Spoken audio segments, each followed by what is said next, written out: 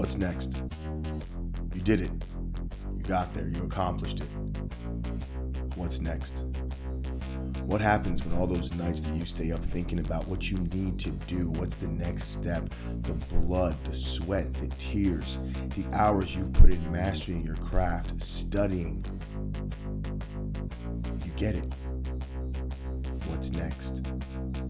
The moment I stepped on the mats, I knew that I had a ton of goals, whether it was competing in MMA or competing in jiu-jitsu tournaments, one day maybe opening up my own school.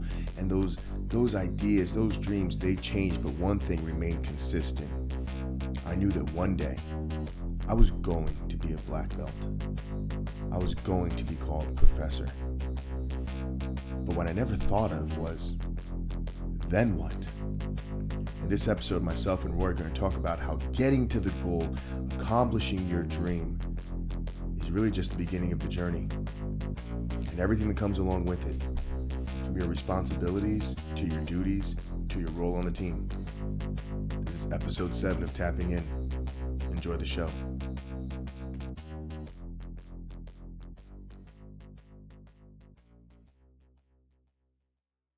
We are back.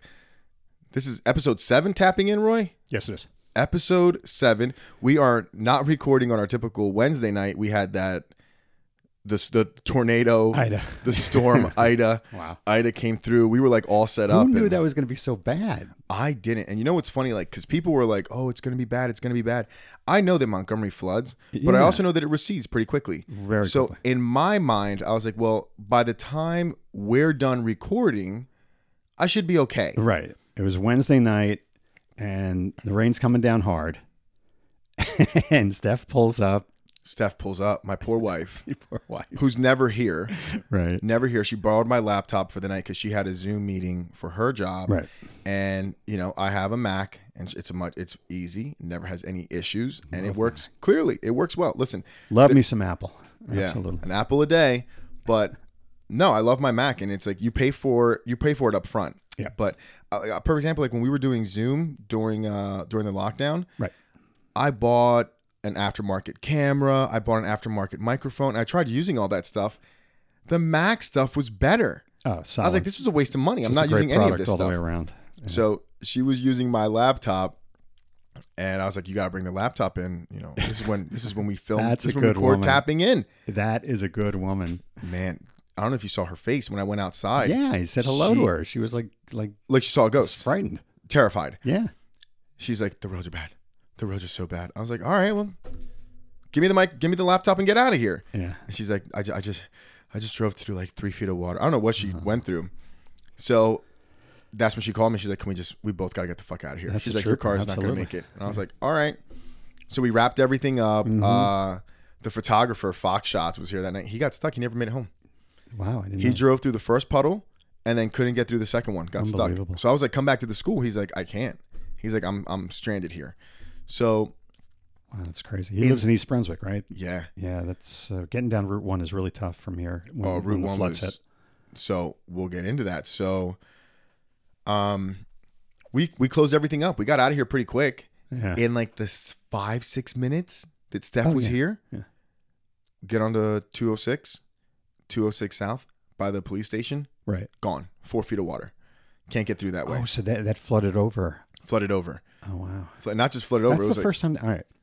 I know we're getting into stuff that only Montgomery people know about, but for the rest of the country that is possibly listening here, this is a road that's elevated. Number one, they just redid the bridge and it's flooding.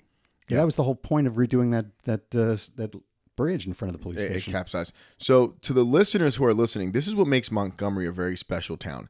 It's almost like the people who live here know it's a special town, so they made it so that you can only get in here one way, and that's it. It's like like Wonka's factory. It's like nobody ever goes in, Gotta get the golden ticket. nobody ever goes out, because the only way to get in here is 206 Right, north and south. or Canal Road somehow. Right, and that's Amwell Road that comes across from Hillsborough, but that you have to cross. You have to cross. You got to cross somewhere on that. I don't know what the name of that. And once that it's stupid river gone, is. you're stuck. Yeah. 3 roads were flooded, and that shut me down. Yeah. Griggstown Road was flooded. Couldn't go that way. That's the road right next to the school. Mm-hmm. 206 is the other road that we travel. 206 south to go home, or south to go home. Gone. Wow. Try taking 206 north. Made it half a mile. Gone. You were going to take 206 north to get to 287 to come back down. Bingo. For your place. Wow. Yeah, that would have been hard. Gone. Hard. Yeah. Gone. Finally get to leave here at like 2:45, 3 o'clock in the morning. In the morning, yeah. I didn't sleep. I just kept looking out the window, waiting to see cars going north. So I figured once I see headlights, we're good to go. Right. And I wasn't trying to be here till 6 o'clock in the morning. We got kids at home. Like Exactly. My kids are with my mom and my aunt. So wake her up. We leave. No food. All we had is like coconut water. Yep. And it took us 2 hours to get home. Crazy. Princeton was flooded. This road was flooded. Yeah. That road, and it happened so quickly. That was the thing. That was the thing. It happened so fast. Like Yeah. once it went, it was gone. And the next day was sunny. Yeah. Well, even the next day we couldn't. I closed the school for Thursday because I heard it was still bad in some parts up here, and I was like, let me leave it alone. My car was still here, so we came in yesterday morning, and I just worked from here. It took us an hour to get in because Canal Road was still flooded, and the bridge next to Canal Road to come over, that was still shut down. Yeah. So we had to double back, get on to 27 all the way through Princeton to 206, 206 south from there. An hour. Yeah. I was like, you know what? I had to cancel yesterday. We had to close the school. Good call. You know, Plus, half of our students had their basements underwater. Yeah, I know TOB is still having issues with it. You know, A mess. but it's funny. The last time, I don't know if you know history in this area, but in 1999, my kid was in preschool, I guess, and Hurricane Floyd came through, and that was the worst thing I've ever been in. But here's the best part. I'm working in Forestall Village in Princeton. I get onto 206 to come home. You know, I think I left the office at about 2 o'clock. It completely flooded over right by the police station. Yep. I actually parked my car on the side of the road, rolled up my suit pants, and started walking through that shit. Dude. And I'm getting applauded by people because I had to get my kid out of preschool. You do what you got to do. Yeah. I mean, I would have swam through that shit to get them. That's so dangerous because there's so much debris in there. Yeah. Like, it's not like it's just water. Yeah. You got trees, branches, cars in there. Yeah. One of my coworkers is a conductor on the Raritan line. Mm-hmm. His train got caught on the bridge in like the Somerville Bridge. Oh, man, that's got to be the worst. The pictures are insane. He's stranded, stuck on the equipment. So he's stuck on the train. Wow. And like the water's all the way up to like the floor of like the first level of the multi-levels. What do they do with the people? I mean, I guess...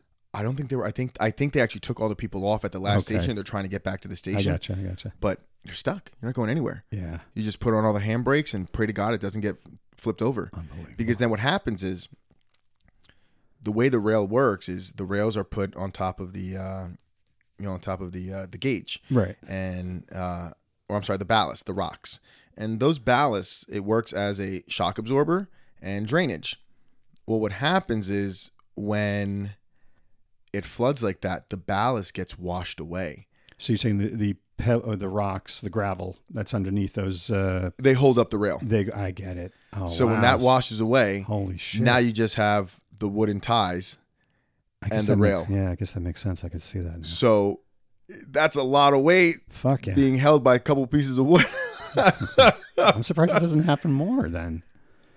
It doesn't because they use so much, and it gets as the train's going through, it kind of like packs it in. Do they have sensors? Like it always seems like they're really, really technologically savvy now, to these lines. I like the face you just made, by the way.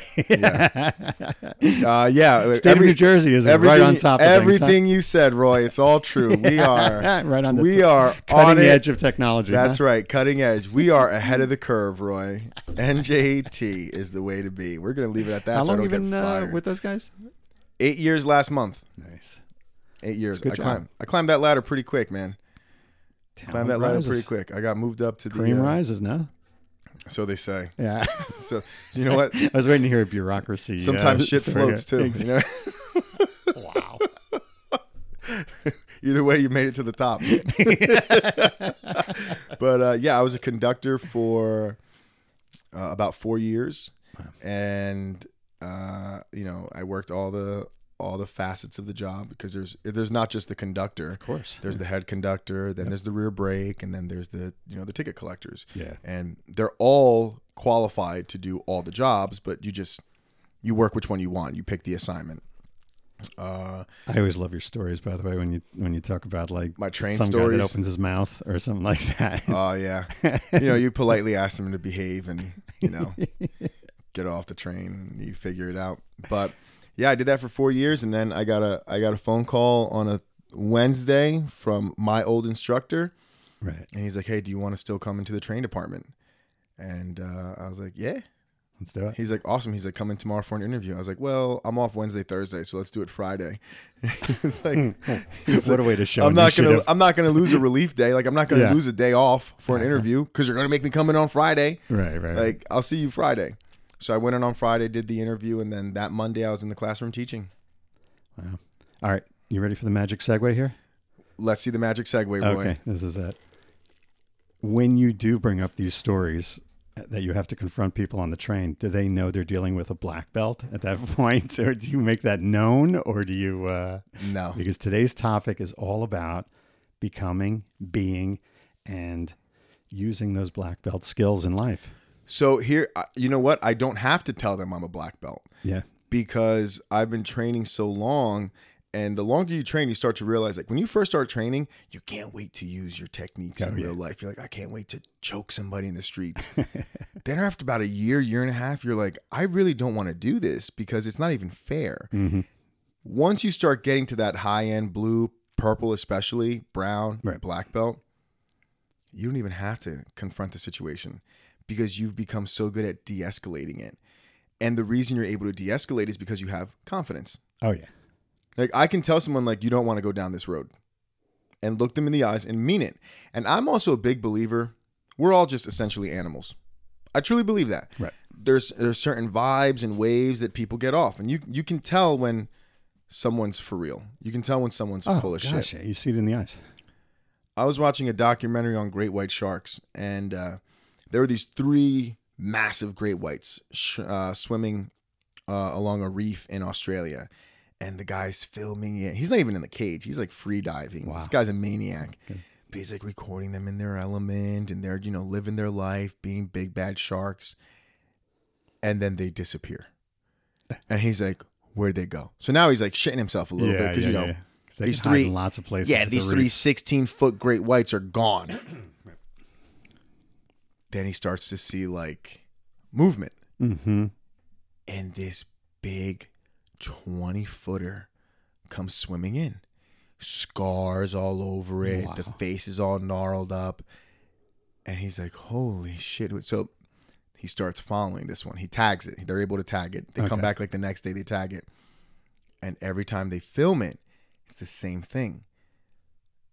The other sharks would disperse. Oh, wow. And he came to the conclusion with his crew, alpha shark. This guy's the alpha. Yeah. So animals know.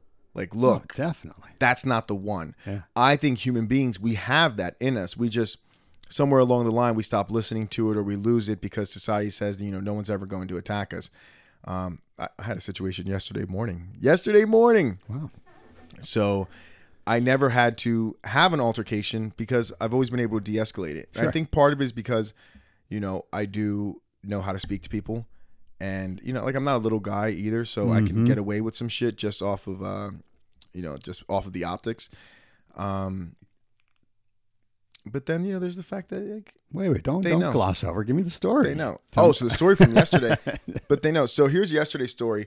Driving up to the school, and I've got Steph and the kids in her car because we're picking up my car. Route 1, during rush hour, the shoulder is open. Right, yeah. It's open to alleviate congestion for traffic. And there's an Audi, like a Q7, real nice Audi, trying to get in. That's the SUV, right? Yeah, the SUV. Okay. Right. Trying to get in. So I slow down and I flash the high beams because I'm a very considerate driver. What a guy. Let him in. Right. Let him in. What am I going to accomplish by speeding up or staying with him? Right. Slow down, let him in. So he doesn't want to get in. He keeps slowing down with me. Oh, I got you. Yeah. So I just give like a quick beep, beep, beep. Just like, go. Like go. Yeah. So he gets in. He's going to make the left. but the way that jug handle is on Ridge Road to come across, if you make that left, the first car can make it. Every other car is just going to block all the other lanes. Absolutely. So I take the right and then make the little left, which is how it should be designed. So I get in, and now I leave plenty of space so that he can legally, because I didn't do it the proper way, so that he can legally get in front of me and take his proper spot. Right. I'm trying to be a considerate driver. I see him in his car, like mouth, asshole. Oh, shit. So I lower my window and I like point to myself, and then like I point to myself and then throw my hands up like, what? Yeah. And he goes, asshole. Oh, wow. So now I give him the finger. Yeah. But now I'm pissed because I'm like, the fuck is this guy's problem? Right. It's early in the morning. I got my kids, so now like Steph can see that like I'm heated. Yeah. So we get to the light at the end of the road, and it's green. And I'm like, I go to Steph. I'm like, he's lucky this shit's green. Turns red because the car in front of me wasn't paying attention. So I get stuck at the amber light. Timing is everything in life. I go to Steph. Hold the Don't wheel. move this car. Right. Put it in park. I get out, and I'm not aggressive about it. I just get out the car. I walk up to his window, and I go, why am I an asshole? Right. He's not even making eye contact. I'm like, sir, excuse me. Please. I was like, lower your window. I'm not going to do anything. I just want you to explain why I'm an asshole. He lowers the window. He's like, you are an asshole. I was like, I slowed down. I let you in. Wow, you actually explained yourself. Yeah, I was like, I slowed down. Shit. I let you in. I then I was like, I didn't make the proper left turn at the jug handle. I was like, but I gave you space to get in front of me. Right. I was like, you chose not to. I was like, so explain to me why I'm an asshole. He's like, listen, I couldn't get in because you're riding the shoulder. But I was like, whoa. You let him in. I was like, that shoulder, first of all, is open from Right. 7 to 9 a.m. and 4 to 6 p.m. That's why there's a green arrow above it showing you that it's open. So even though I was on the shoulder, I'm legally allowed to be on that shoulder. Wow. But that's why I slowed down and let you in.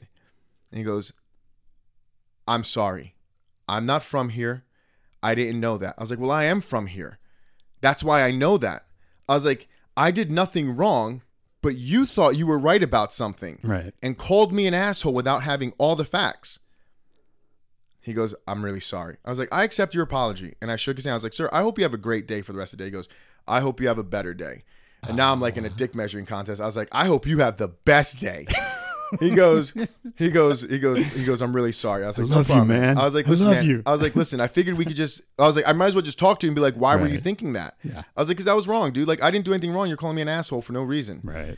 And he goes, I'm really sorry. He goes, I was having a bad morning. I was like, well, you know what? I hope you have a better day. He goes, well, I'm sure you'll have a better day now that I'm out of your life. I was like, no. I was like, I met you. I was like, you have a really nice car. And he's like, thanks. Yours ain't so bad either. I was like, yeah, it's my wife's.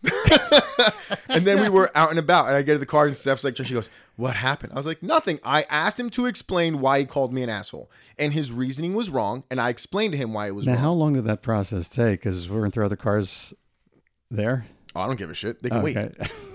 They can wait. Because here's the reality of it, Negotiations too. have And here's the reality, too.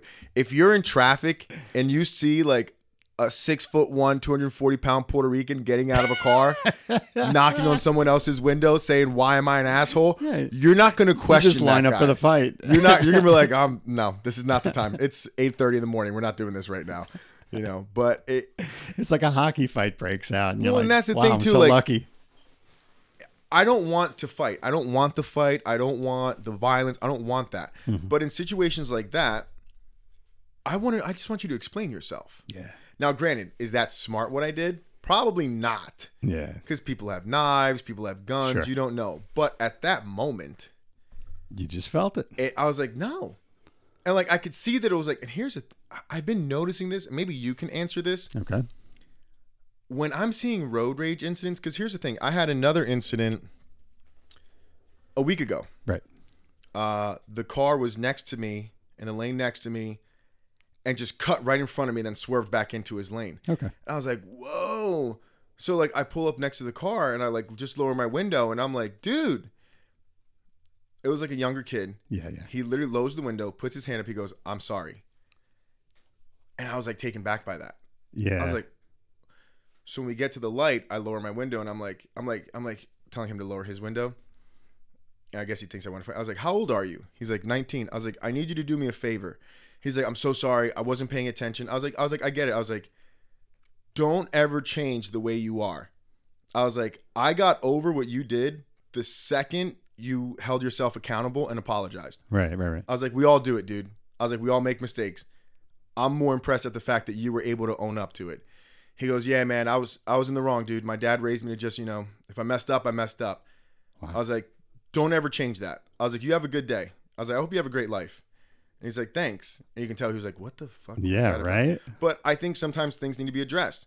He's going to have that story for the rest of his life, though. I hope so. I mean, 19, he's going to remember the guy that actually took a second to address his civility, and he's going to have that for the rest of his life. And he's going to teach that to his kid. And you're talking about pay it forward, man. That's big. I had Benny in the car. Yeah. And I was like, Benny, do you make mistakes? And he goes, no. I'm like, you do. You make mistakes all the time, actually, you little liar. I was like, it's okay to make mistakes. Right. But when you do, just say, I was wrong. I made a mistake. I'm sorry. And that diffuses the situation right away. Because what's the argument with that? And someone's like, you're right. I was wrong. Yeah, that's right. Now you're just, it's like, no. Like, so you're going to ask me what? Is society becoming worse? Is society better? I mean, no, because what I've noticed with these road rage incidents lately, when it's young kids, they're all willing to say, I'm sorry. Yeah. My issue now, it's like the older guys talking to shit in their car. Yeah. It's not like the guys my age or like the 25-year-olds. Like, it's like the 55 and older crowd. Yeah. Why, Roy? Is it because you're old? You think no one's going to get out the car and beat that ass? There's a bit of that. Yeah, there's no two ways about it. A buddy of mine said a long time ago, he said, why are you doing BJJ? Nobody's going to attack a 55-year-old. Yeah, and I said, well, clearly you might have a point, but I just got to do this. Now, getting to your point, I do think, a lot of people kind of tease on the baby boomers, and they think they're pretty self-indulgent and unaware of this. A lot of the behavioral breakdown in the country, no two ways about it, has resulted from their leadership, their ethos, whatever it is. I don't know what it is. I think it's they haven't been punched in the mouth enough in life, where you learn to shut your friggin' mouth if you're in the wrong or admit that you're wrong. And I agree. I totally agree. Is that being passed down to our kids? I hope not. I mean, gosh, I raised my son to he gets something, he has 3 seconds to say thank you, or I pull it away from him. If he's wrong, admit you're wrong, that kind of thing.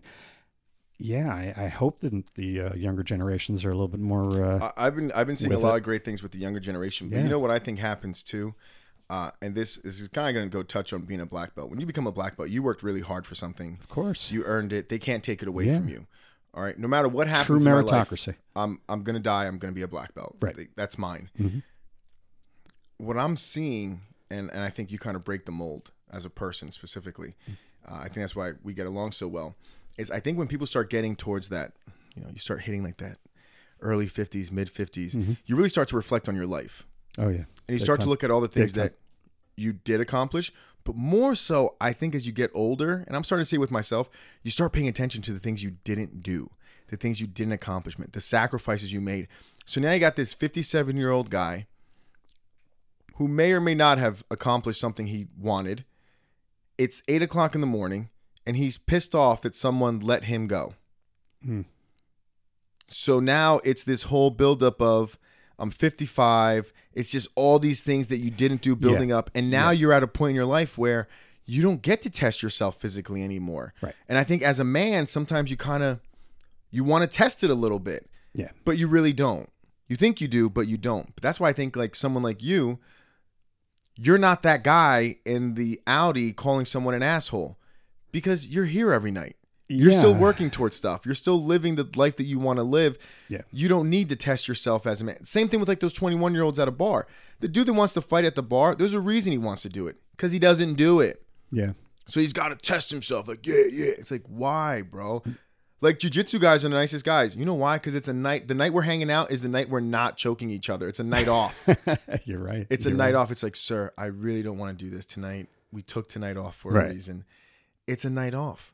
And it's also, that if it came down to it, you could. Yeah, you could definitely exercise your technique. You could. But I was more getting back to that point about, as you get older and you reflect on things, there's a lot of they call it a midlife crisis, but it's even deeper than that, because as you get older beyond that point and you bought the stupid sports car or you divorced your first wife, that kind of thing, the anger is still there, but you can't exercise it because as your body declines, the anger is still there. And I meet a bunch of those guys, and, it's unfortunate because they're going to go through life in a very, very sort of haphazard way and make silly decisions. And they always say, when you're emotional, you make stupid decisions in life. Well, that's what it is. You start thinking that external things are going to help you inside. That's not the way it works. Oh, sure. Absolutely. That new Porsche ain't going to help you. Yeah. It might make you feel better for a little bit, but eventually whatever's going on in there, it's still going to be going on. It's funny. There is a calculus to when you should buy a Porsche. Explain that. I'm having this conversation with my son right now. He says to me, Dad, I want to buy an Audi S7, whatever the fuck it is. I don't know. One of those really heavy, high-end sports cars. And I said, Dad, and I said, Jay, two things are going to happen. Either A, the person that sees you driving that at the age of 26 is going to say, wow, he's like exceptionally doing well, but I don't buy it. Or B, he's driving his dad's car. I said, there's going to be a time when you can get that car, but I wouldn't get it now. Right. It's, get a lower end, Infinity or whatever it is, but don't maybe, go to the high end. Maybe invest in a condo. Right. Something you can own. Exactly. Those are lessons you learn as you get older. It's going to appreciate a little in value. Yeah, so, absolutely great. All right, let's talk black belts. I'll give you my thoughts on black belt. Okay. And because you've been there, you did it. Tell me if I'm wrong. I think there are three kinds of black belts. Oh boy. Okay. Here we go. All right. The first one are the prodigies. These are the easy ones. The Gordons. The BJ Penns. Yeah, the guys that just get it pretty quick. They advance through the learning process, and they exercise those skill sets very, very well very, very quickly in competitive like settings. Right now, you got like Micah Galval. Yes, perfect example. Exactly. Yeah, that is a black belt. All right. The second black belt is the person that is sort of the combination of that. Let's call it the Phil Jackson. They have been in competitive settings, but their real skill sets are in the teaching of these skill sets. Okay. And the third black belt is the guy that's just been there a hell of a long time. I'm not taking anything away from them, but they're in it for the time period. Okay. Alrighty. Those are my three black belts in my mind. Yeah, I would agree with that. But I think even within those, there's levels. Oh, of course. Yeah. Right. Because you might have those different guys shades of each. Yeah. So like you have like the competitive guy who, is a better instructor. And I think that definitely applies to me. Mm-hmm. I think there's also other guys and girls in that realm that have competed much better. Mm-hmm. You take someone like Tom, for example, phenomenal resume, but he doesn't have the ADCC championships, and he openly admits that. And he goes, I'm at a point, he says he's in a point in his career where it's probably not going to happen. Right. But he's had a phenomenal career. Amazing. I would trade my competitive career for his. Absolutely. 3-time ADCC representative. Like, of course, multiple time world champ. Like, that's a phenomenal career. But he's such a great coach. Yeah. Such a great coach. You take someone like Pete McHugh, perfect example. Pete McHugh had an undefeated MMA record, amateur MMA record. And he was a very tough competitor. But he's a great coach and school owner. Right. But I'm going to tell you, I think out of all of those three levels you said, my favorite level is that third one. Yeah. Oh, I think that's the most guy impressive. That's put in the time. That's the most impressive level. Yeah. Because when you're a prodigy, or someone who just naturally, I hate to use the term naturally gifted, because if you're naturally gifted but don't put in the work, you're not getting a black belt. But if you're that guy, right, you're that level, that's impressive and that's great, and we can all look at them and be like, wow, like that kid's good. Yeah. Holy shit, he's good. Yeah. There's a lot of females like that too that are just super tough. I think I can't think of her name off the top of my head. Young girl from 10th Planet got her black belt at 19. You talking about the girl from Pennsylvania? Yes. Yeah, I forget her name. And everyone gave him shit for that. And then 2 weeks later, she wins Mundials. It's like, well, now what? Like, where's your argument? Her name is Grace. Possibly. Nikki Ryan, another example. Right. So, young. So, that's impressive. And it's a tremendous accomplishment. but they were going to go down that path, right? I think that middle level, it's almost like because you have that competitive background, it's easy to come. And I said that the other day when you were, or one of the episodes you were talking about training, I was like, it was easy for me to train because I was always competing. If you're showing up to train because you're competing and you're getting into class, like that, you've got to be there. Right. But that third level, that, the person that works the 9 to 5, the person's coming in twice a week. Right. They make this a part of their life, but it's a scheduled part of their life. They don't have any intention of competing. They don't want to be on the cover of Gracie Mag. They just want to keep doing it because it's a part of their life that they love and is crucial. Those people, to me, when they get their black belt, that's the most impressive, because those are the people that have every reason to quit at any given time. Because while they're training, so are those other 2 levels. Because those other 2 levels of black belt are white belts and blue belts and purple belts. Right. They got to go through the same system as 100%. Right. They're all coming through the same system. Right. And sometimes you'll have them in you. I trained in a room with Gordon Ryan as a blue belt. I was a blue belt. And then there were the blue belts that were working their jobs every day. All right. Gordon got his black belt, has a phenomenal career. I got my black belt. I have my school. I'm doing my coaching thing. Right. I took my experience from competing and turned it into coaching. And then you have, some of them I think are still brown belts, but they're going to be their black belt. You take someone like a Paul Diagro. His wife is Joan Diagro, brown belt from Gary Tonon's Academy. Gary Tonon BJJ, formerly Brunswick BJJ. Paul Diagro has been training for 11, 12 years. Right. And he'll be getting his black belt soon. He's a brown belt right now. But when he gets his black belt, it's like, man, like a black belt is a white belt who never quit. Yeah. Those people embody that. Yeah. Embody it. In a sport that it's so easy to quit. It really is. It's so easy to quit because the second it doesn't become what you think it was going to be, or you realize, I'm not going to be a world champ, or I'm really not as good as this as I thought it would be, or man, this shit's really hard. It takes a while to learn these moves. And you got all these people quitting around you. These people found a way. Keep showing up.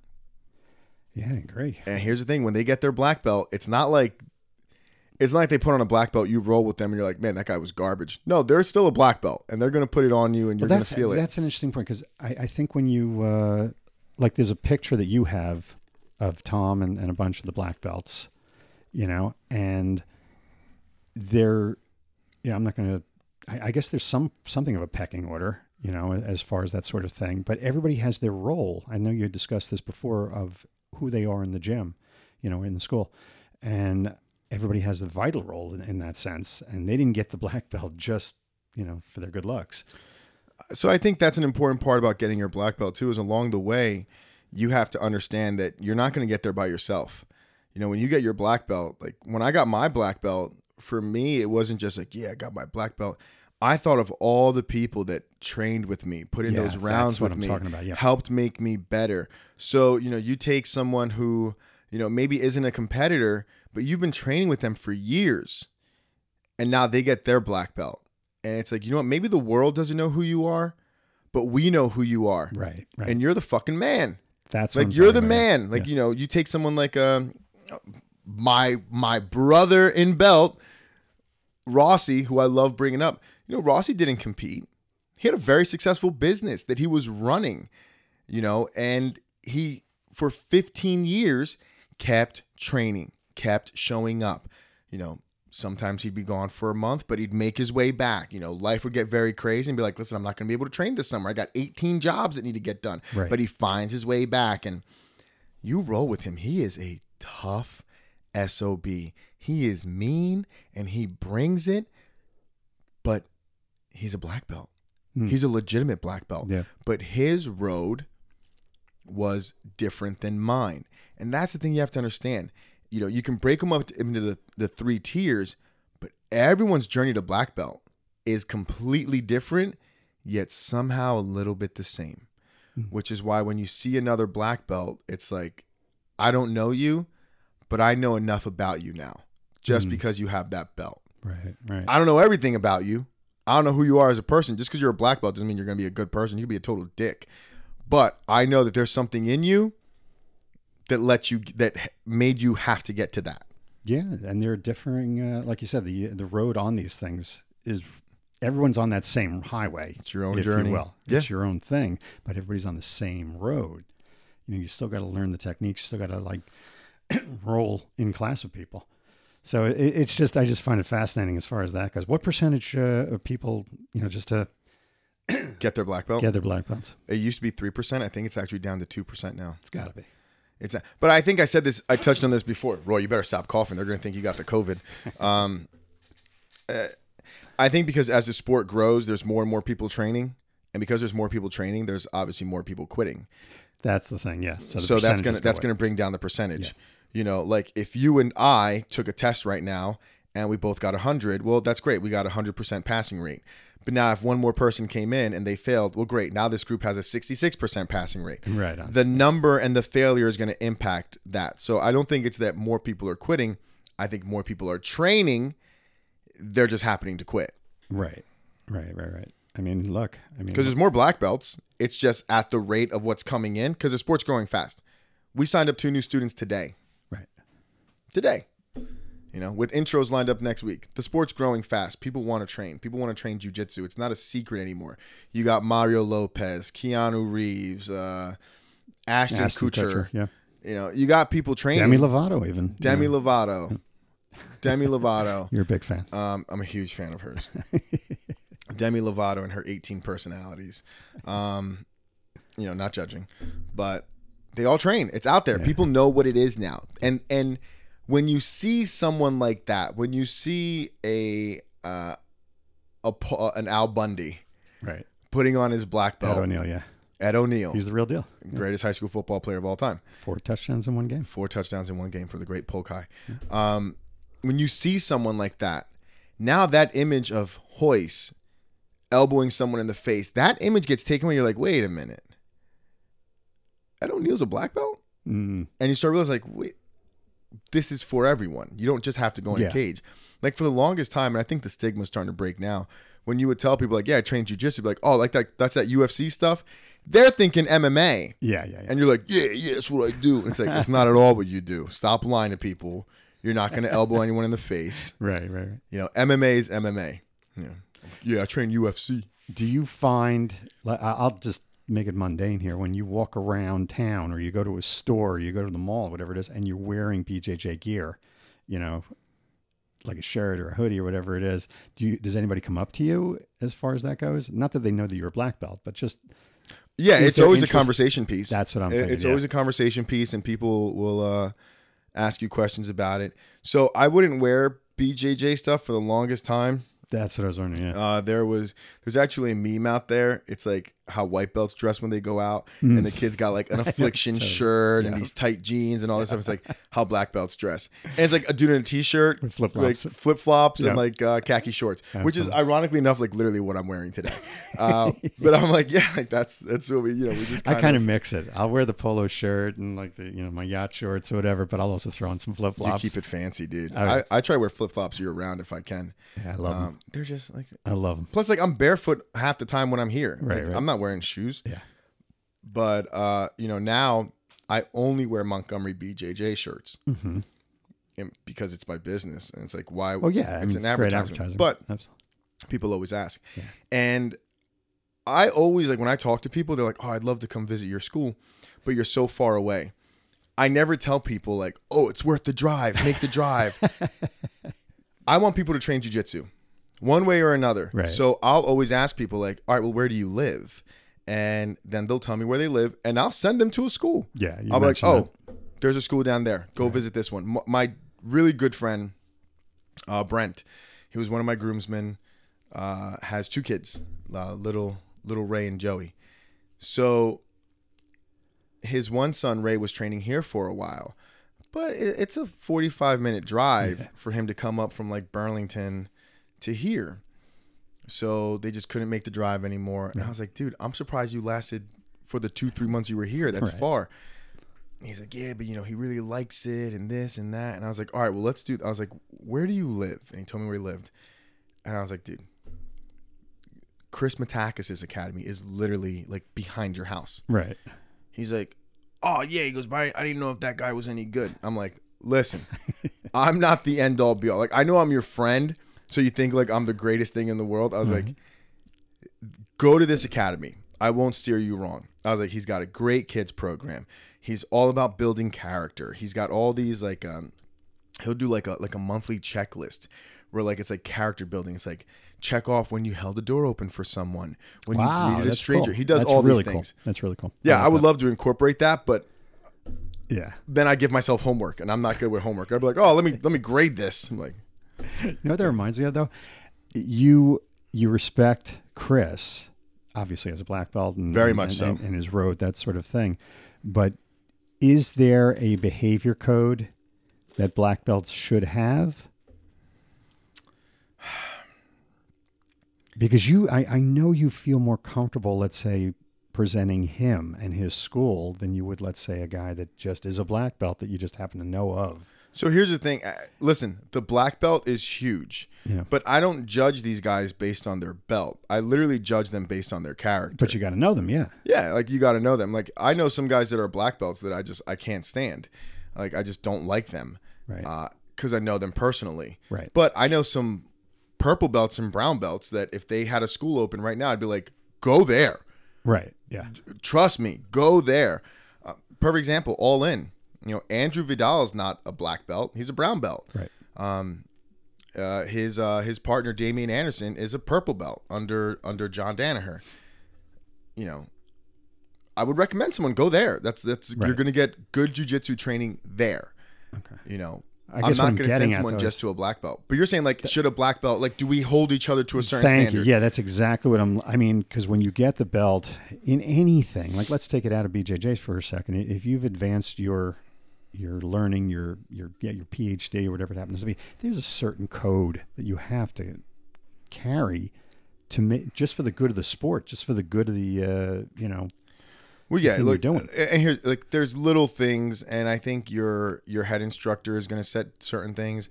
Like I think 10th Planet's code is going to be very different from being a member of Tom's code. Right. You know, Tom has certain expectations of his black belts. You know, especially if you're in the affiliation and you're a school owner. You know, his big thing is, you know, look the part. Right. You got to look the part, and it's not trying to shame anyone. It's just like, listen, think about the business you're in. You know, what's that adage, like, never trust a skinny pastry chef? Like, it's like, you know, there's a reason for it. Absolutely. You know, you don't go to a tattoo artist that doesn't have tattoos. You know, there's a reason for it. You don't go to a jiu-jitsu academy where the head instructor is going to be like, yeah, we're going to teach you fitness and self-defense, but they never train. Yeah, that's kind of another one of my questions is, should black belts still get on the mats to a large extent? And, yes.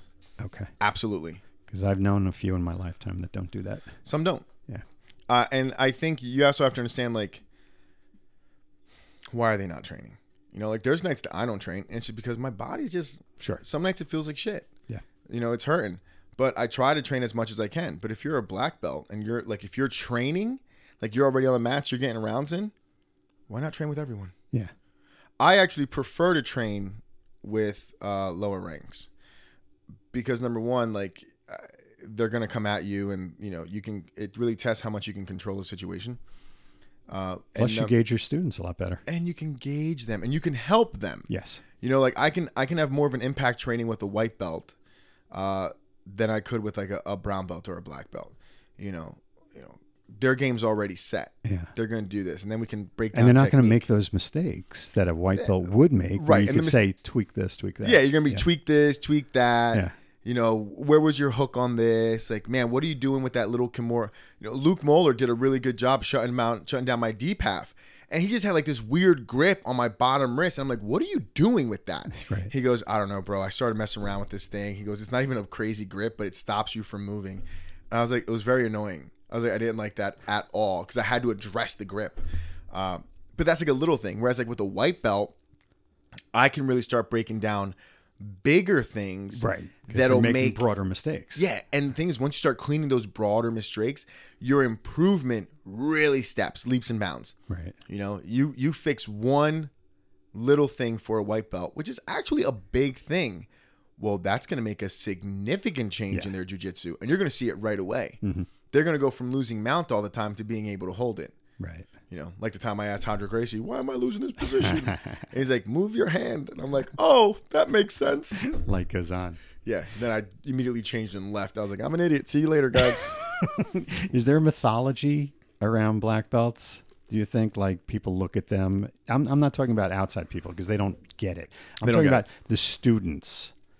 They look at a black belt and there's got to be an expectation, a mythology around them. They're ass kissers. Yeah, it has an aura. I try to kill that every day here. Right. Like you're one of my students. I desperately try to eliminate that. I'm your master. Obey me. I try to get rid of that. I say it all the time. We're all on the same team. I just have a little bit of a different role. Right. I even say to the student, I think I've made the joke a couple times, like the only difference between me and you is I write the rent check. But if you're not here, you always say that. I say I write the rent check. But if you're not here, there ain't no money to pay the rent. Yeah. So, and you also recognize that, and you've said this a bunch of times to people. You've said it to me a bunch of times that I may be a black belt in this, but you're a black belt in another aspect of life. Yes. And this and that, which is, true self-awareness. On those mats, I'm the black belt. Yeah. Once we step off, I'm just a person trying to learn how to live my life. Yeah. And I'd be ignorant to not think that I could learn from my students. Like, that guy's a blue belt. Yeah, in jiu-jitsu, he's got a Fortune 500 company. He's got $2 million Right. in his bank account. He's got a 401k worth more than your whole life. Like, you could probably learn a lot. Yeah. But some people get it twisted. They think like they're a black belt in jiu-jitsu. They're a black belt in everything. It's like if anything, your black belt in jiu-jitsu should teach you that you're a white belt. Oh, yeah. That wheel and know white belt thyself mentality. Yeah, you should have that white belt mentality all the time. I'm going to steal this from Pete because I was listening to his podcast. He was talking about Jordan Peterson, right. And Jordan Peterson talks about love me some Jordan Peterson. He's good. I really enjoy him a lot. He really comes out with the shit. He says it. Yeah. Boom. They're trying to cancel him for some shit, but that's who's not getting canceled right now. Right. He talks about be the fool. Be the fool. And he's not saying go out there and be an idiot. What he's saying is don't hide from the fact that you don't know everything. Right. If you're sitting at a table and everyone else is an expert in that field, don't try to stay in the conversation and show them that you know what you're talking about. No, admit that you don't and then learn. Well, it's interesting because they always talk about having a white belt mentality. In other words, you're open-minded, you keep yourself open to learning. But there is also a black belt mentality where you can curate different ideas much better than someone else. You can say, well, that, I see it much quicker that that's not going to work. But so here's the thing. I think it's white belt mentality with black belt experience. Okay. Because your mind always has to be like a white belt. You've got to be, you'll see me like when I'm watching guys roll, I'm not watching to see how they're doing. I'm not trying to see how Max is doing. I want to see what Max is doing. Sure. What is Manny doing? And every time I'm like, that was stupid. Right. But every now and then, I'm like, what was that? Well, there's so much pride though when you see that. Well, I get excited. I steal shit from you guys all the time. Yeah. Like you got Justin was showing me something today, and I was like, man, that's pretty cool. Right. I was like, we got to work on that more because I like it. And then I told him, I was like, I want you to teach that this week. Wow. And he's like, yeah. I was like, yeah. I was like, I'm not going to teach it. I was like, you brought that move to me. Why am I going to take it? Right on. No, teach it. Start building your own mystique. Start becoming your own black belt. But you've got to be willing to learn from other people. But you've got to have that white belt mentality, but with your black belt experience. So what is the black belt mentality? Is it the knowledge that you have gone through the ringer and, you have the humility? I think that black But there's belt, another side of it where I got a shitload of techniques. I got a shitload of skills here too. And you have to have the, that sort of pride that you did roll through that. So the black belt mentality, I think it's like, you got to the finish line, you got to this point and you start realizing like, if I can get to this, I can do anything as long as I keep doing it, as long as I put my mind to it. But that's off the mats, on the mats, the black belt mentality. I think it's still just basically the white belt mentality. Okay.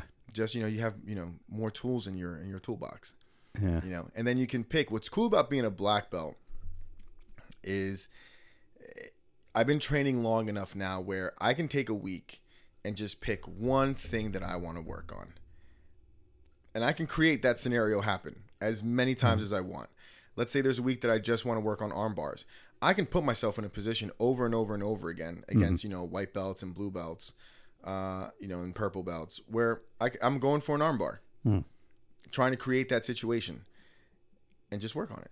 Right. And just be like, you know what, this week I'm only going to finish with arm bars. That's how you start challenging yourself. Right. So I'll ask a stupid question. Should black belts tap out? 100%. 100%. And the reason I said stupid question is obviously you get to a point where you have to tap out, but you got to know that there are guys out there that don't want to put themselves in that position. That's why they don't roll with everyone. Yeah. I've tapped the students here. It's happened. Right. Yeah. And then I just, turn that knob up one more. And it's like, oh, you thought that was everything. Sorry. Right. No, that's not everything. I'll turn it up. Awesome. There was Steve Worthington. I love him. I love that dude. I love Steve. I've known Steve since middle school. Yeah. And which to me is like such a huge compliment when people that I've known since like middle school or high school want to come here and train or want to bring their kids to train. Because it's like, man, like you really know me as a person and like you trust me with your kids and you come here like to me. I'm like, that's such a huge compliment. Right. As opposed to someone who goes online, sees that I'm a Tom DeBlass black belt and is like, oh, I want to train with that guy. It's like, yeah, they know me as a black belt. Mm-hmm. They're just judging the belt. You're judging me as a person, which, means a lot when he comes in to train. And he's brought in a ton of his guys. Eric Bardaggi, Vic, Dom. He just brought in this new guy, Arshad, I think his name is. He's been here for 2 weeks. He's bringing in people all the time. Right. Well, he believes in the art. He believes in it. And that's why he's bringing in so many people because they see him. That's what's great about him. Well, here's the thing too. Yeah. He's in phenomenal shape. Yeah. He lives a clean life. So people look at him and it's like, man, like if that's what he's doing, yeah, I do want to be like him. Yeah. He's a great dad. Yep. Always doing stuff with his daughter. Like just incredible dad. Posts all those pictures. But that's going back to what Tom's like, you got to live the life. You got to be the image. Yeah. Steve has that image. So when he puts on that Montgomery BJJ tank top and he's lifting, right away, whatever he says carries weight. Mm-hmm. But he came in one night and he's been trying to tap me for so long and I can feel it. I can see it in his eyes that he wants to attack me. And I'm not going to give it to him. So he came in one night and he sat the round before we went with each other. And we slapped and he goes, I'm coming. I was like, please do. So he goes to try to pass my half guard. I do this ridiculous sweep and then Kimura him in the first 35 seconds. Mm-hmm. And he's like, God damn it. I was like, it's all right. I won't tap you again. And he's just the weird day. He goes, bro, I thought I was going to get you tonight. He goes, I felt good. I've been hitting this move all week. He goes, I thought I had you. Right, I was like, one day you will. Yeah. Not yet. It has to be. I mean, Steve is one of those guys that, like you said, he really, really embodies the true understanding of what it is. But not only that, he loves it. He loves it. Yeah. And he teaches some cool shit himself. He does a really good job teaching. Every time I talk with him, he's got something new. He's a student of the game. Yeah. He loves it. He absolutely loves it. And he's another one of those. He'll go to Gary's every now and then. He'll go to All In because All In's pretty close to his job in Bridgewater. So, he's one of those guys who understands what we're doing here, understands that it's not just the technique. It's about building everyone up. And he always willingly volunteers to roll. When we get new students or intros, right? He'll come to me and he's like, you want me to go with the intro? And I'm like, yeah. He's like, cool. Yeah. That's a sacrifice. Because you want to train with someone who's on your level so you can push each other. So now it's here's this class where you got to train with someone who literally knows nothing. So you're going to be essentially teaching them the whole class. What is it with restaurant people? They really like him, Dom, and you want to serve, man. Victor, man. I mean, they you. I mean, you come out of a restaurant background too. We live to serve, man. And it's funny though. Tom says it all the time. He's like, when you own a school, you're the head instructor. Right. He's like, your job is to serve. Yeah, to a large extent. They don't serve you. I serve you. Right. Guys are like, we need a striking class. Done. Let's do it. Right. We should have more classes. All right, let's add more classes.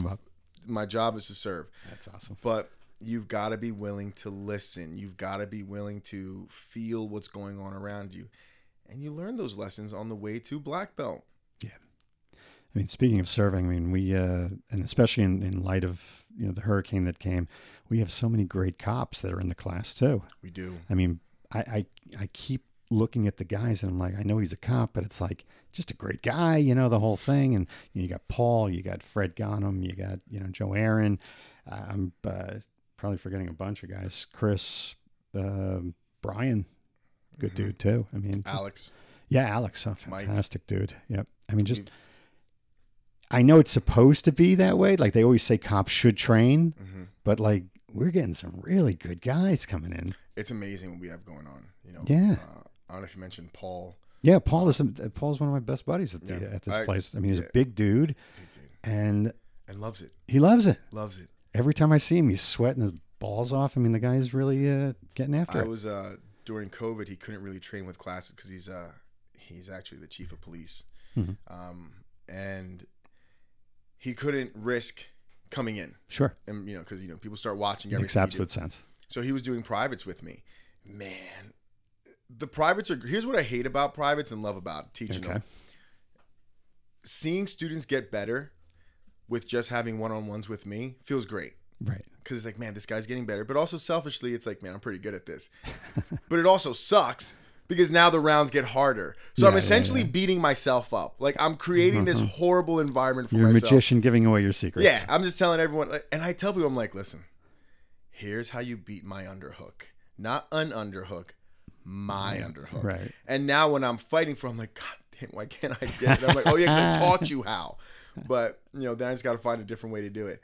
But that's what makes it fun. It's just I give up my secrets all the time. I tell people exactly how to shut down my game because it makes me better and it makes the rounds more fun. It makes you guys better. Yeah. But is that part of the black belt mentality? I think it is. In other words, give something. If it's not, just to make your game better. If it's not, it should be, because here's the thing, and this is what I truly, truly believe with all my hearts, and I've heard other people say it, or at least say a version of this. It's so easy to reach the top of the mountain and hold your arm up in celebration. Yeah. Be the guy who reaches down and pulls other people up. That's great, yeah.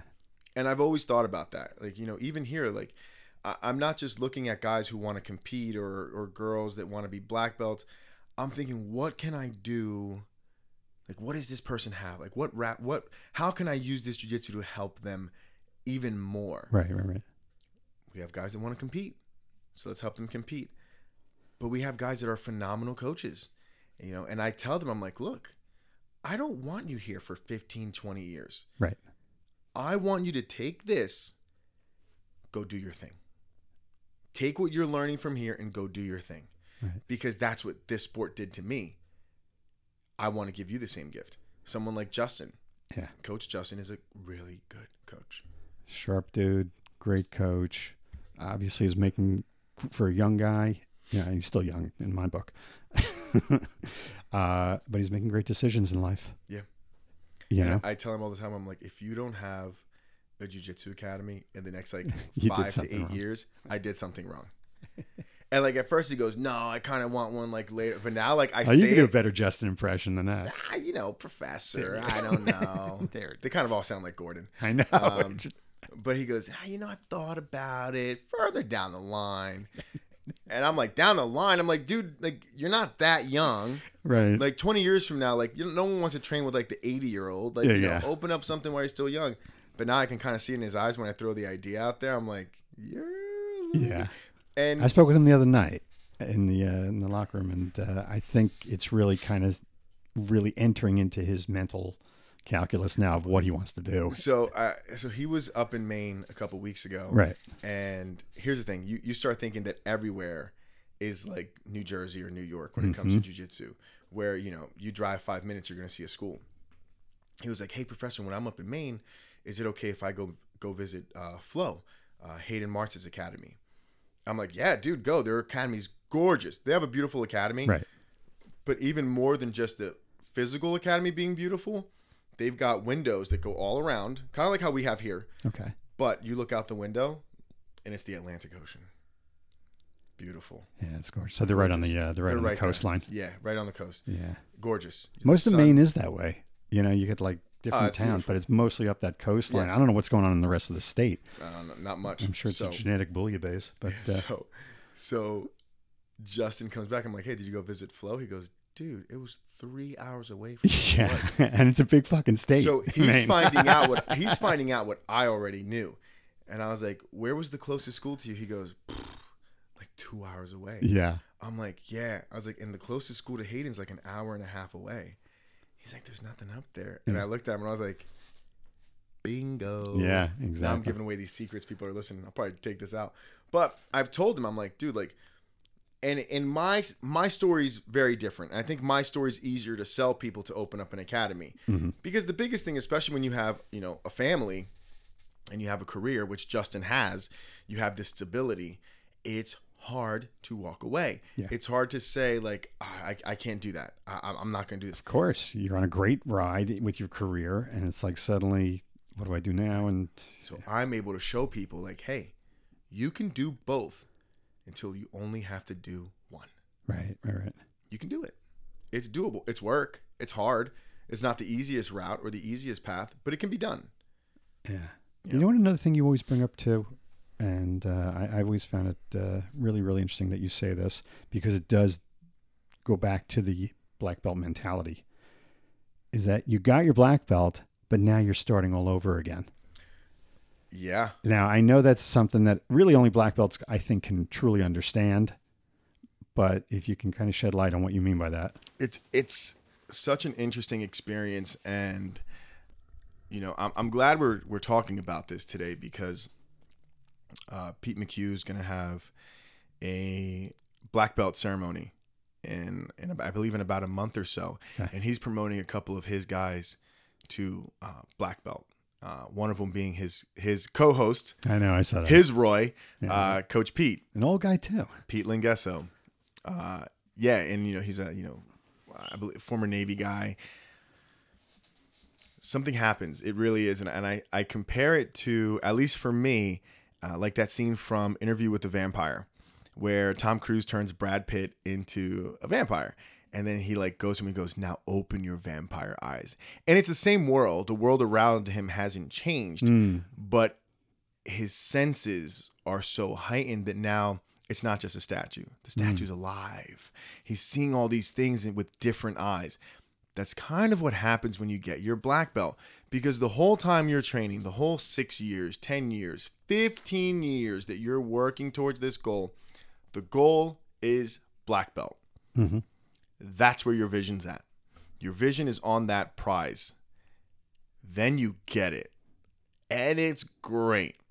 But then it kind of becomes like, well, now what? That's what I'm asking. So what is now what? What is that uncharted land? So aside from training in Costa Rica with all my guys, my first training session was at Ricardo's. Leon Jackson used to run a 5 a.m. class. Leon's an absolute animal. And there was another gentleman there, and his name is Vince. So it was just the three of us, and the job I was working on would get me into Trenton at 4 o'clock in the morning. So I was like, you know what, this is perfect. I'll just go train at 5 a.m., get home by 6:37. This is my first time training as a black belt, and I'm thinking, how, if it was going to feel the way it's always felt, and it didn't. It didn't. What do you mean? It felt better. Oh, I got you. Okay. And not because it's yeah, I'm a black belt. It felt better in the sense that I'm here, I'm on these mats, I'm training, and I'm not chasing anything. Yeah. I'm not waiting for a black belt. I'm not thinking about promotions. I'm not worried about. I'm literally training now because I love it, and it felt so pure and so freeing, and just this is amazing. And now I get to use all my jiu-jitsu, because now you're a black belt. Everyone's just trying to attack you. And it's I get to really do jiu-jitsu now. Yeah. I get to really do it and learn so much more than, even 6 months ago. There's got to be still nights though when you're driving home and do I really deserve this black belt? Some nights, every day. Every day. There are nights where I'm like, man, I'm a fraud. I'm like, man, that 4-stripe purple belt seems really good right about now. I would love to have 4 stripes on a purple belt, but well, I think everybody grows into their belt perception. You know what I'm saying? No one I know at least gets their belt bump and they say, "Oh, I totally deserve this." there's always that something in the back of their mind that I don't possibly deserve. Well, this. that's But you the grow biggest- into that. That's the biggest You test. grow into being a black belt in that sense. That's the biggest test, right? Right. You know, it's like when you have those guys like, I'm ready for my next belt, but when you're hearing that, Yeah. right away in my head, I'm like, you're not. Yeah. The fact that you think you are You're not tells viewing me it you're not, correctly. because you don't see it. You don't understand what's going on. Right. It's when you get those guys who are like, I'm not ready for it. Like, please don't. And it's like, Yeah. because you understand. You don't want it not because you think you suck. You don't want it because you understand the weight that comes with it. And That's guess a big what? part of it. Yeah. That's when it's time for you to carry it. That's when it's like, now you're ready. Yeah. Because you are ready for it. I know you're ready for it. Perfect example, and this is one of Tom's stories. He was getting ready for, I believe it was Nogi Pans Okay. or Mundials. And Nogi Worlds. And he was a purple belt. And he had asked Ricardo if he could compete, at the Nogi Worlds. And Ricardo was like, yeah, of course. And he was like, okay. So he does a training camp as a purple belt. Mm-hmm. And like 3 weeks before, Ricardo promotes him to brown belt. Oh, shit. And he's like, I was pissed. I was so pissed. Yeah. I was like, really? Now? Like, oh my God. And then what happens? He goes out there and he wins Worlds. He wins. That's amazing. Then like a couple months later, he goes out and he wins the U.S. Nationals in the gi. And then he wins Pans in the gi Right, as a brown belt. Right. Like Tom says all the time, like he didn't start winning anything of importance until he got to brown belt. But, that's a testament to Ricardo, where he's like, all right, you want to stay recognized it, you but want to Tom stay at possibly purple. didn't. Yeah, he's like, you want to stay at purple because you think I get it. I got this. Yeah. Here's a brown. Let's see where you're really at. And He stepped up. he stepped up. Yeah. Wow. He stepped up, and that put him to a different level. Mm. It took him out of that comfort zone, like a comfortable purple, doing what you're supposed to do. Right. Step up and see what you're truly capable I'm able to of. take orders. I'm able to execute your orders. But You- now I'm stepping up to be the supervisor. I'm stepping up to be the guy. Now that- you can tap in and realize there's more there. yeah, exactly. You get into it and you're like, I'm doing this. And then you realize like, holy shit, I thought I was just going to win purple. I'm the best brown belt right now. Yeah. Holy shit. How good can I really be? Yeah. I think it takes a lot of foresight from your instructor to be able to do that. It's funny that works the same way in business, where there are guys that are, I call them the cubicle guys, that just do the work, and they get really, really good at it. But the next step is being able to supervise and delegate. Can they exercise that skill set now? And then you get into that very, very high end skill set of bringing in new clients, bringing in new business, and that's when you're truly, truly embodying the skills. And you get thrown into that sometimes Yeah. because you don't want to step out of your comfort zone. Yeah, of course. That's how my boss did it to me at work. We were teaching class together for about 3-4 days. Right. And this was now my third time being his assistant, being the number 2. And he's like, how do you feel about teaching this set of rules? And it was a particular set of rules that a couple instructors don't like to teach because it's very technical, and if you don't break it down the right way, it's going to go over everyone's head. I was like, yeah, I feel good teaching that. He's like, all right. He goes, start them up. I get like 3 minutes in, and I'm doing my thing, and I'm breaking it down. He stands up, walks up to me. He goes, I'll be back in a couple minutes. I haven't seen him in 2 years, Roy. I haven't seen him in 2 years. He never That's came delegation. back. That was it. Yeah, that's beautiful delegation. And now he's the director of the department. And I've never been a backup in a class. I think I taught like 7 classes in a row or 6 classes in a row. And I've become the guy where now when we bring in new people, they're like, go in the class with Miguel, stay with him for the next 2-3 months, and he's going to teach you how to break all this stuff down, which is great. But then I'm like, shit, man, can I get some help? Like, can I like sit back for an afternoon and be like, please teach this? Like, I'm just teaching my ass off. I mean, it's truly great to be recognized along those lines. But if you flip it as the black belt, you look down your student list and you can actually probably, pretty much predict what everybody's going to be as far as their role in the school. Some guys are going to take on teaching abilities. Some guys just want to, roll. Some guys just want to do it. And some guys surprise you. Yeah. But I talk about when I'm here and I want to uplift my students and I want to help you guys reach your true potential. And I want to get you all to black belt. And I don't want you to be a black belt like me. I'm not like, no, I'm special. No, you can do what I do. I don't think anything I did was special. I just kept showing up, kept training, and wouldn't quit when my mind wanted to. Right. I use that with work. Like when I get all these new instructors that are coming in, like my mind's not like, all right, sit down and watch. I'll show you how it's done. Right. My mind is like, I need you Jump in the pool. to get better than me. Mm-hmm. So that if one day I'm not feeling well, you can step in and we don't skip a beat. Right. Because now the class is going to continue to succeed. The class is going to continue to pass their exams. We're going to produce quality conductors, and it's not all on me. You can do it too. And you know what that's called? It's called a fucking team. That's a program. Sure. Like when it's next man up, that's when a team's the best. When the backup quarterback can step in and win games, that's going to be a solid team. I love that you're quoting Bill Belichick too. Oh, here we go. But it's true. Every man's got to play. Everyone's earning that paycheck. Absolutely. And that's always my goal. Like, I don't like to just make the new guys sit down and be like, sit down and watch. Don't teach that. No, I'll do it. There's some days where I'll tell, she might listen. I've told my one assistant instructor, I'm like, hey, I'm caught up on a phone call. Can you do me a favor? Start them up with these rules and just take them to like rule 100. Right. And she's like, okay, yeah, I got you. But we're on Zoom.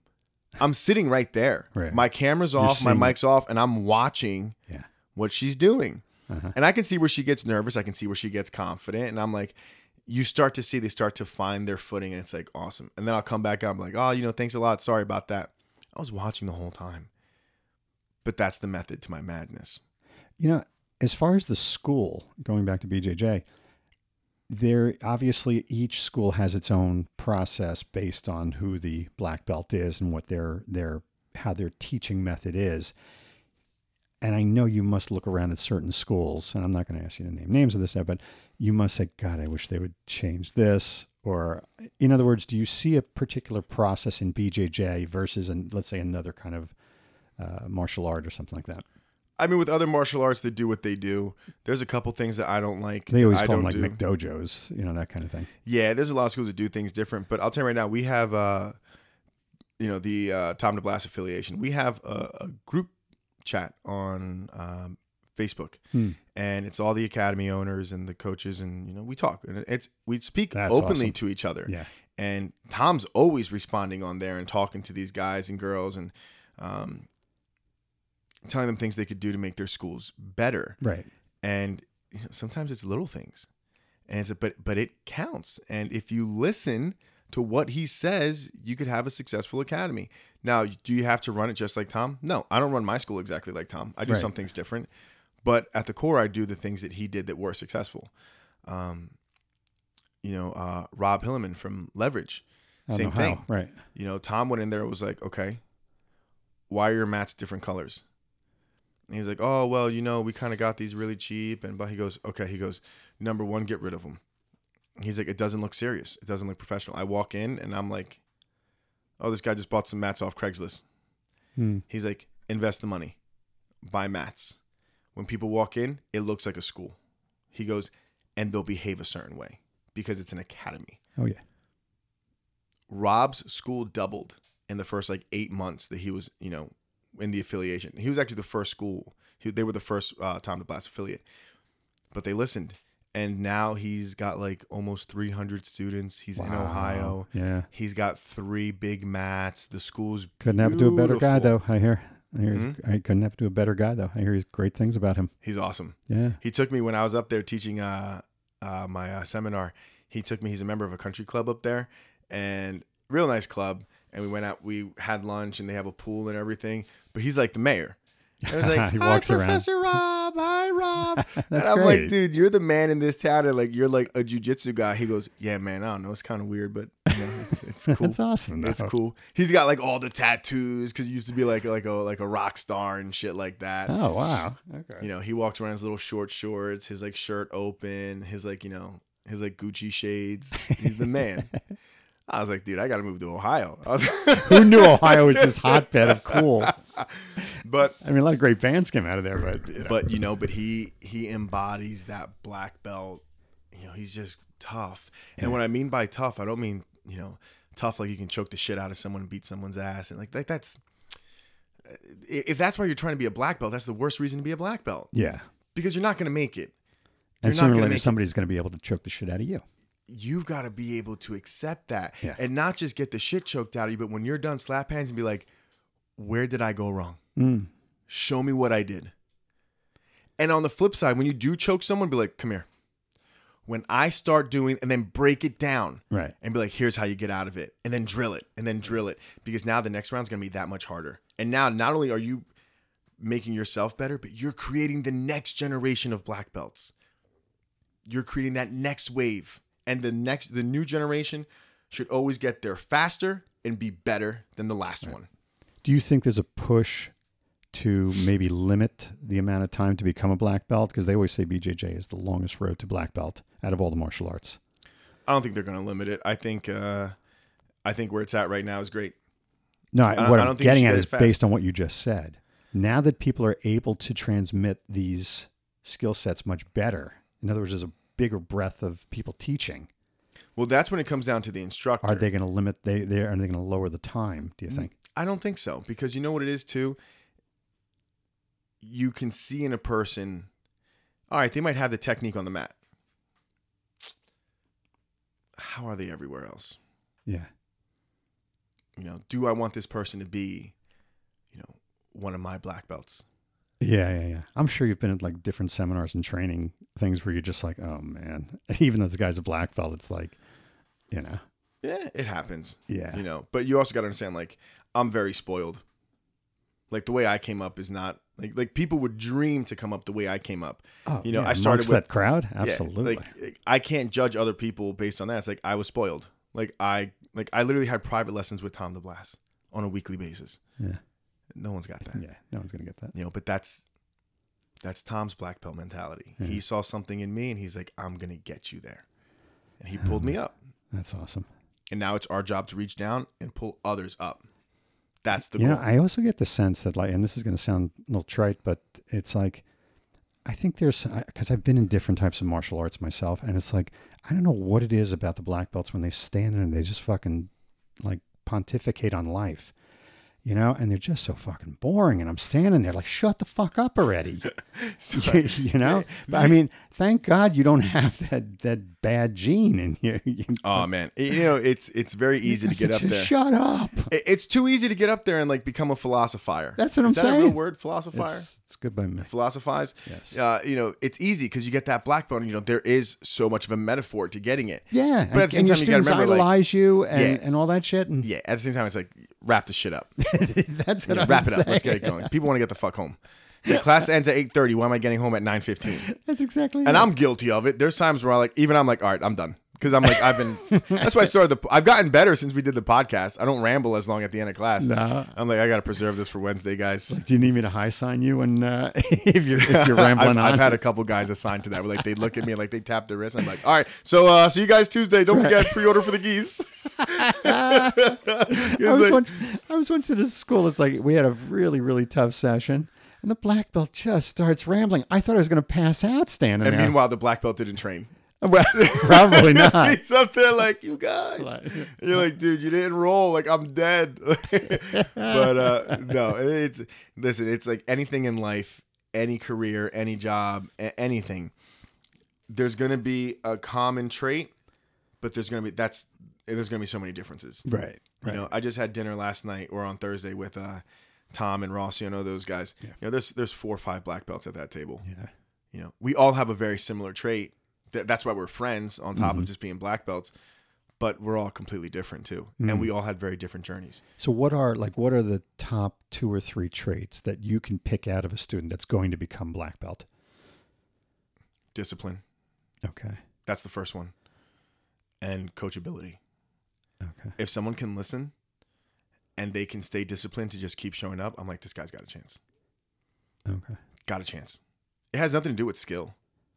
Right. Like I told you early on, I was like, you're going to be a black belt.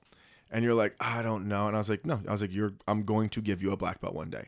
And it wasn't me like blowing smoke up your ass or like trying to keep you in it. It's because I knew you loved being here. No doubt. You always had so many questions at the end of class about techniques and things like that. So you had this thirst for knowledge where I'm like, this guy wants to be here and he wants to actually learn it. But more than that, you were very honest with your life, your responsibilities. And you're like, I train 2 days a week, maybe a third. And when I heard that, I was like, this guy's got a structure. Yeah. He'll make it. I was like, he's going to make it because he's got it set up. No matter in how a way I feel, I have to come in. You get in. Yeah. when you're not here, I get worried. I'm like, where the fuck is Roy? I'm like, he wasn't here Monday either. I think you were on vacation one time and people started getting worried. I was. I remember. People were like, where's Roy? I was like, yo, Roy wasn't here Monday either. We were like, did anybody call Pookie? Like, where is this guy? And then you came back and you were all tan. I'm like, you've got to tell me when you leave. You're like, I'm sorry. I'm like, Jesus Christ. I took a stripe off your belt. I was so pissed. But it's like, you had all those traits where it's like, yeah, you're going to make it. And I tell that to white belts too, because that's the most common mistake. A lot of white belts sign up and they do like 9 classes the first week, 8 classes the second week. Like, yeah, I'm killing it. I'm like, that's great. But just understand there's going to be a day or a time in your life where you can only get in 2 weeks. Don't create this reality in your head that you've got to take 8 classes a week for this to benefit you. Right. Like, slow down. And I see that a lot with white belts who become blue belts. Now they can't train 5 days a week. And it's like, well, I can't really train the way I want. And it's just like, it's not worth it. I'm not getting better. It's and like, I learned enough already it's by like, now. No. You are getting better. Yeah. You're just not doing 10 hours a week. You're not doing 10 hours a week, and that's okay. Yeah. Like, get your 2 hours a week in. If you train 1 hour a week, that's 52 hours a year. Oh, yeah. Oh, you do the math. You do the math. It adds up. Yeah. Not only that, it's like, I always say this, that's like, and I'm going to get weird here, but it's like, I sit on the toilet and I think about this. I lie in bed and I think about this, Dude. It's just... Now, not as much because I'm thinking about this all day with the school, but like, if there's like a move or a technique that gets stuck in my head, it's stuck in my head. And I can't get it out. Right. I can't get it out. I've like acted things out like in the shower. That's what I do too. And I'm like, there's got to be a way I can get and like, I'm stuck and like, I'll be in the car and like, Steph will be like, what are you thinking about? And I'm like, you don't want to know. And she's like, is it anything serious? And I'm like, there's got to be a way I can use my underhook to get to the far leg.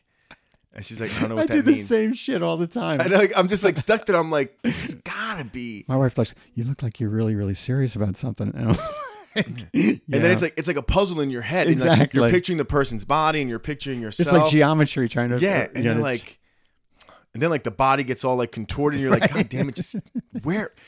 You're like, I know there's a way to enter to this position from here. I just got to figure it out. That's one of the things, I whenever I watch like a BJJ Fanatic video, they only use one camera. And I'm like, could you move a little bit? Could you like, get all the angles. Give me a little better angle. There are.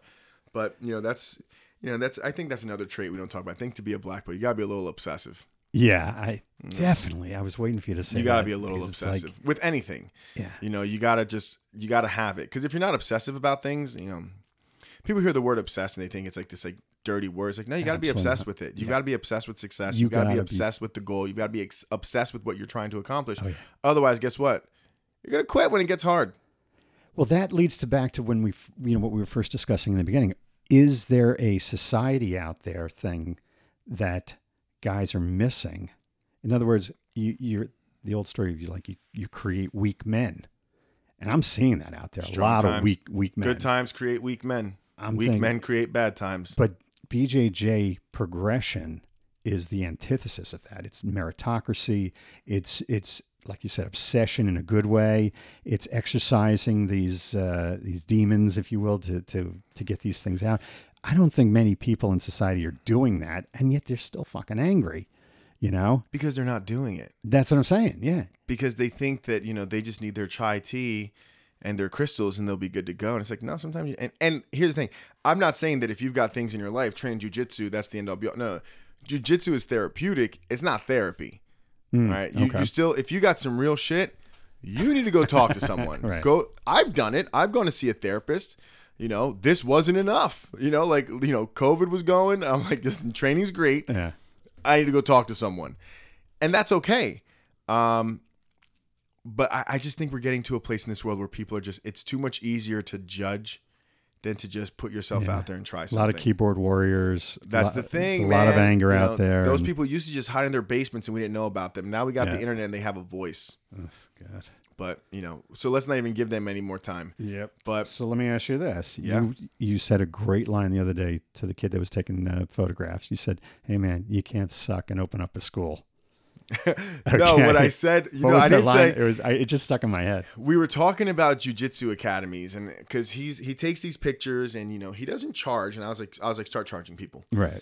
He's like, I don't know. I was like, start charging people. I was like, look, you always ask me to come in. I was like, and I say, yeah. I was like, but the day I reach out to you and I say, hey, I have an event, I want you to come in, I'm giving you a check because I'm now asking you to provide a service. And for me, one of the hardest things when I first opened up the school was charging people. I always felt so dirty when I told people like it costs money. Yeah. Because I had to, in my head, I'm like, is my product worth anything? Like, what am I doing? I've got this small space. So I told them, I was like, now I've got no problem charging people and saying the price. And if they're like, ooh, that's a little steep, I'm like, fine, go down the road, go somewhere else. Go buy a Hyundai. Like, yeah, like I know what I'm providing. So listen, I'm not going to bullshit. We have a fucking gorgeous academy. Right. This school's beautiful. We've got 2 mats. One's 400 square feet. One is 1,200 square feet. Those 2 mats together are bigger than the whole old academy. Office, locker rooms, main mat. Bigger. We did that in 14 months. So I told him, I was like, you need to know that you're producing a quality product. Right. And I was like, I love your pictures. Your pictures are great. I was like, I can't wait to put more of your pictures in my academy. Trust what you're worth. Yeah. And don't be scared to charge it. And then what I did was like, I like pointed to like the whole school. I was like, you see all this? You don't have this if you suck. Right. That's what you said. So clearly I'm doing something right. Right. I'm doing something right. So I don't mind charging it. Yeah. Because you know what? Very soon, as soon as people take that intro class, they realize like, yeah, it's worth it. Yeah. You got kids going to the bars, spending $200 every Saturday night, but this is too expensive. Is it? Yeah, no, I agree. And that's what I feel about music too. It's funny because it's like when someone says, how much do you charge to come to my house and play the piano for like a wedding or something like that? I'm like, I don't leave my house for less than $600. Yeah. And it's like, oh, wow, and I said, yeah, that's exactly what it is. Don't bother me. I mean, it's good to have like the skill set behind it, but that's the thing too. Like and when believe in the skill set. You have to believe in your skill set, know you have the skill set, and then realize like, is it worth my time? Yeah. Because my time is money. All right. We're coming towards the end. Here's my big question that I always ask. What are the 3 athletes you would want to party with? Past or present? I'd want to party with? You'd party with. Oh, Let's start with a football player. I got one in mind right off the bat. I got 2 on it. All right. I'll tell you right now. I know you probably want me to say Lawrence Taylor. That was my thought. I don't want to party with Lawrence Taylor. Really? Too much? His parties scare me. Like when you I don't want to talk bad about LT, Sir Lawrence of the Meadowlands, but his party's not my kind of party. Got it. It's just like too much. I'm not smoking crack. I don't think he's doing that anymore. Not anymore, but back then he was. He was rocking. Dude, he had. This is in his documentary. He had a hole cut into his bedroom that was next to the kitchen. So, and like not a big one, a little one, so he could crawl into his room. He had a crawl space. It was bad. It wasn't fun. I would love to party with Deion Sanders. Oh, one of the best personalities ever in the I game. think that's a party. Yeah. I think that's a phenomenal party. Yeah. Even if you don't partake in any of the activities, he's going, you're still going to have a great watch time. it. It's prime time. It's prime dude. time, baby. That's prime time. How is that not a good time? Gotcha. Who else? Definitely want to party with Deion. I think that'd be a great time. All right. How about a basketball player? You're thinking Rodman. No, he's too. I think weird. he's too much. I've heard him interviewed. I'm not. I don't know if I was thinking Sir Charles. Just a funny dude. I wouldn't want to great party with takes on Charles. life. You know, I wouldn't want to party with Rodman either. Dennis Rodman reminds me of that guy. Like as soon as you get to the club and like you settle down, you're like, man, this place is pretty great. He's like, let's get the fuck out of here. You're like, Yeah. what? He's Like nothing's this good enough This place for him. sucks. Yeah. Like you hit up 8 clubs and never party. You're like, this sucked. We did nothing tonight. He goes, we had a pretty good time. I'm like, no, we didn't. You did. You did. And you were dressed in a woman's dress. Yeah, and you were dressed in a wedding dress the whole time, and people still loved you. Like you still got all these girls. Like this, Right. I actually dressed You got up for Carmen tonight. Electra. Yeah. Yeah, I dressed up for tonight. No one acknowledged me. I can't party with Rodman. That wouldn't be a good time. Definitely partying with Deion. Basketball player. I would like to party with like. I don't really know too many basketball players, Okay. so I don't know. Like what about like a Jordan? I don't think I'd want to party with Jordan. He's too intense. He's too intense. Yeah. And he's just like, That's I don't what I'm know. I don't think it'd be a good time. Yeah.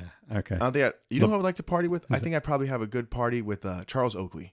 Oh, he's a good guy. Because I know we're going to Fun get into a fight. like we're gonna have a good time. There's gonna be a fight. Like we're gonna party. And he'll hold your jacket. Oh, 100%. He's coming in swinging. Right. I would definitely want to party with Charles Oakley. You didn't think I was gonna say that one. No, it caught me completely. Charles Oakley was a beast when he played for the Knicks. That guy was an enforcer. Absolutely. I got a baseball player. I love Big Papi. Just a fun dude. Walks in, the place lights up. I'll tell you what. I'm not gonna got that whole Dominican spirit. I'm not gonna go Big Papi. Okay. But I am gonna stay with that team. Okay. I'm going Manny Ramirez. Oh, Manny's the best. Oh, I'm partying with Man Ram all day. I think Manny Ramirez is going to have the time of his life. Just Manny being Manny. I feel like Ortiz is going to be like a little bit too quiet and like, take pictures with the fans. I feel like Manny would be like, get everybody the fuck out. And just like invite like, 10 people and like we own the club. And he's got like, he's got his locks and, his braids and yeah, definitely Manny. Yeah, Manny. So Manny Ramirez, Deion Sanders, and Charles Oakley. That's who I'm partying with. That's a great crowd. That's who's in the limo. That's a great crowd. Yeah. Absolutely.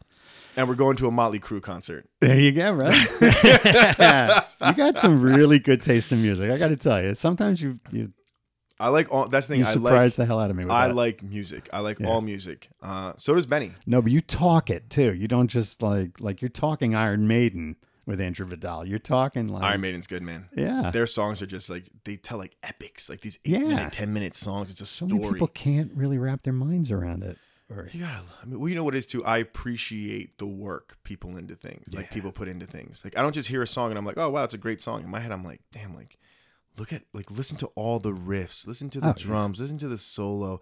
Like, look at everything that's going into that song. And I appreciate it. Even if I don't like the song, I'm like, that's a lot of work. I hate to say, but that's what turns me off about rap. I just don't hear the musicianship behind it. And that's what bugs me about it. I get the vibe. I get the, the whole culture behind it. I just don't like the musicianship behind it. I can see that. I can absolutely see that. So. Because that was always the biggest arguments with rap. They're like, it's not music, there's no instruments. Yeah. But then you can make the same argument for argument for anything. Like house music. Yeah. And like, Jason listened, my son listened to EDM. He just went to a festival last night. I'm like, dude, I don't get it, but if you're having fun, go for it. EDM. It's not as easy as you think putting all those sounds together. Oh, hell no. Making it sound good. I know. But Benny got home last night at 5 a.m. Hell yeah. Dude, do you want to talk about not sleeping at night? Jesus Christ.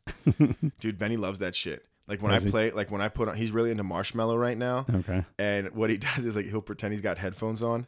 So like, and he's like with the turntable. With like one hand, he's covering his ear. And then with the other hand, he's like flicking back and forth on the board and like hitting buttons. And then like, he'll put his hand up and start shaking it. And then when the beat drops, he like drops it. Unbelievable. And I'm like, who are you?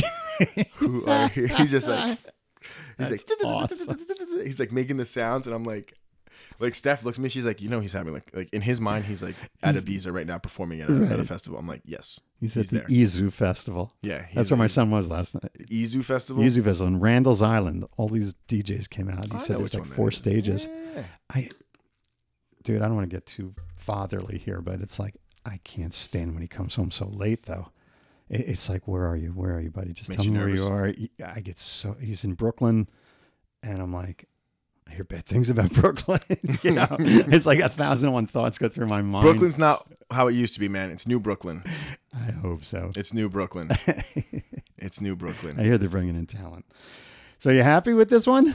Because I like this podcast. I'm going to tell you right now, I think all our podcasts suck until I get in the car and I listen to it for 10 minutes. I'm like, oh, this isn't so bad. I always leave here and I'm like, ugh.